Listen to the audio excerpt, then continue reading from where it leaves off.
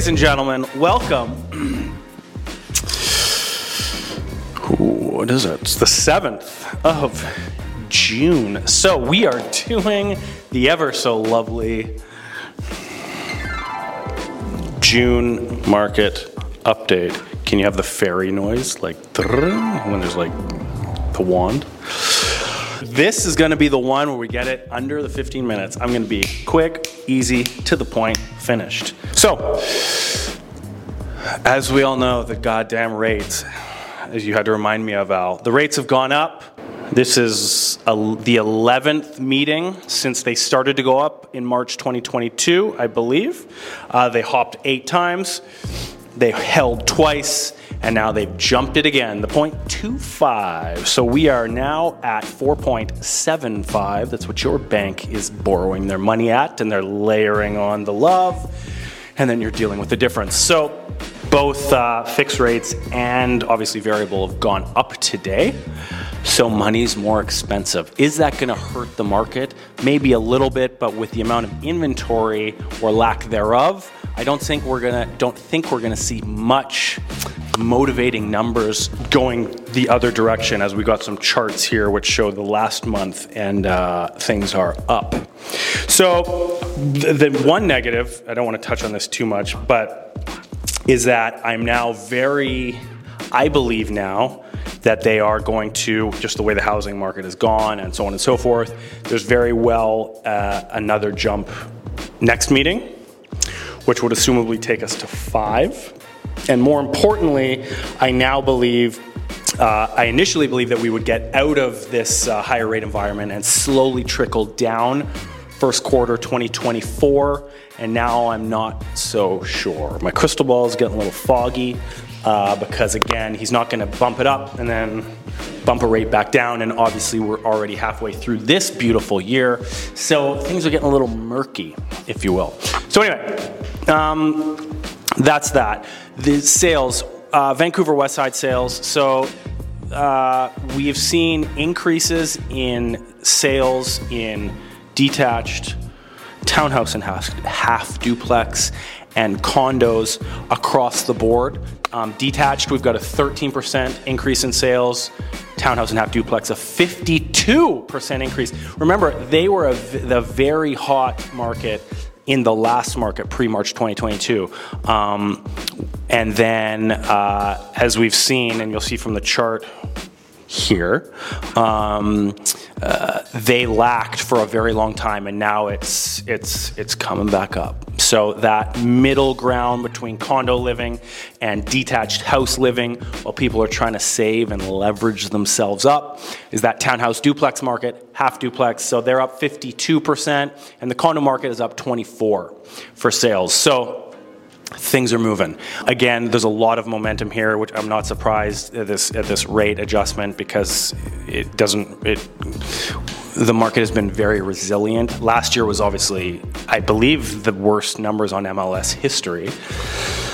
Someone's going to correct me there, but I believe that's the detail, and it'll be interesting moving forward. But this month, and these are obviously May numbers, we're up quite a bit. Now listings, same thing. Detached listing inventory, we're up 34%. This is all Vancouver West Side again. Townhouse half duplex listings up 10%. Remember, a lot of those projects that were getting done before the rate hike, now you can get a townhouse built, or a duplex built in a year, once you've got all the prerequisite red tape, city sucking you dry of all your resources, before you actually start the build, but you can get one built in a year. So a lot of that inventory coming on now, I think, at least that's what I'm seeing, but a 10% increase month over month in townhouse half duplex inventory on the west side, and then a 29% increase in condo inventory.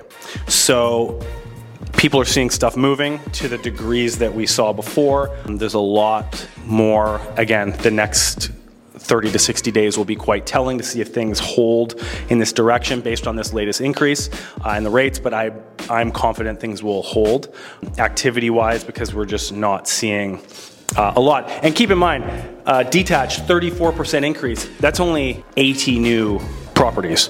10% increase in townhouse, house, duplex, that's only 11 new properties. Condos, 29%, that's only 242 new properties. So there is an abundance of people on the sidelines waiting, willing to take these rates, still have their 30, 60, 90-day rate holds from the past, and they're comfortable jumping in at these rates. So there's still not, even though these percentages sound like they're on the higher end, it's not like there's hundreds and hundreds and hundreds of doors, if you will, coming to market as options to buy. Things are still very tight. So that's those. I'm not, as you know, going to go into all the other stuff, tenure this, tenure that.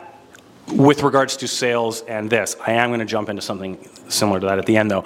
Mortgages. So I've talked to a lot of, I'm not a mortgage broker, so I don't like talking about it that much, but I've talked to a lot of mortgage brokers all the time, really. But in the past few days before this, just seeing, correct me if I'm wrong, 2 to 3 year rates are the new 5-year rate in the low interest rate environment, which is very common across the board. So a lot of people looking to get into 2 and 3 year mortgages, assuming by that time rates are going to be cheaper. So there's no point in locking in for a full 5, especially at these peak numbers.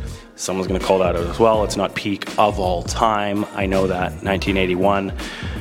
See, Al, I was born in the last 21% interest rate environment. What does that say about my need the world's need for me to get here?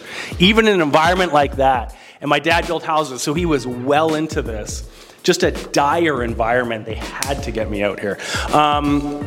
So when everyone was holding 5-year mortgages before, that has now turned into 2 and 3. And again, asking what's the climate of the market saying with their forecasting of what's going to happen.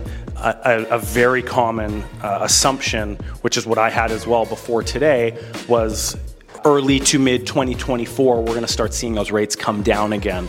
And I know, as I've always said, 6 to 18 months it takes these rates to tentacles of these rates to find their way into the market on all levels. It's not just HELOCs or lines of credit or mortgage rates that's affected here. Obviously, it's the cost of doing business across the board when money is involved. So it takes time for them to get in. And another reason why I no longer think, because if they're still pushing them up now, and I do believe they'll go up again at the next meeting, I do think now they're going to get to 5. I didn't before. That they're not just going to dump it right back down after 6 months when it hasn't had enough time to fully dive into the market. So that's kind of a general opinion of what's going on out there. And that's that. That's the market. It's up. Listings and sales are up. There's pressure. There's still multiple offers happening. Not on everything. The cheaper you get, though, the more likely it will be, as long as they're priced correctly. And last but not least, I wanted to just dive into something interesting, 10-year trends on the market. So the 10-year trend on single-family detached housing in all Vancouver markets, the highest return in a 10-year trend was Squamish at 216% return. So if you bought 10 years ago, obviously running on average numbers here, you have returned the most had you purchased in Squamish. Second to Squamish is Maple Ridge at 170.4%. Now, let's take that perspective, outskirt, I'm not going to call them villages, but outskirt communities at, again, 216 at Squamish and 170% at Maple Ridge. Let's compare that back to the expensive stuff.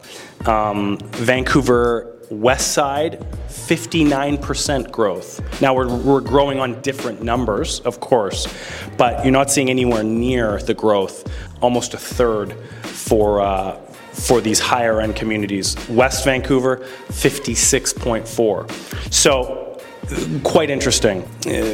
One other aspect of that, that's detached townhome. Your highest return in the last 10 years has been Whistler, 222%, followed by Squamish again at 1.87%, 187%, and then Vancouver East and West for townhouse, Vancouver West 95%, Vancouver East 108% in a decade. So these are all, of course, very good returns, averaging with these essentially 10% plus a year. But interesting to see where these all fall. And then last but not least, of course, apartments. I should have pre-written all this down. Your highest return was blended between Port Coquitlam and Pitt Meadows at 171% over the last 10 years, followed swiftly by, yet again, our beloved Squamish at 180%, and then Whistler at 170. So, quite interesting indeed. That's it. We're wrapped up. I don't have anything else for the people today. If you have any 2 cents on the 2 things. A, are they going to bump rates next meeting? Drop that comment below if you would be so kind. And B, do we need monthly market updates? Drop those comments below, just yes or no. If I get, you know what I'm going to do, Al? If I don't get at least 5 yeses, that should be very easy. 5 yeses, I'm never doing another one. So in 1 week, I need 5 yeses written in the comments below. And if I don't get that, we're done here for the monthly market updates. And that is a wrap. See you maybe next week.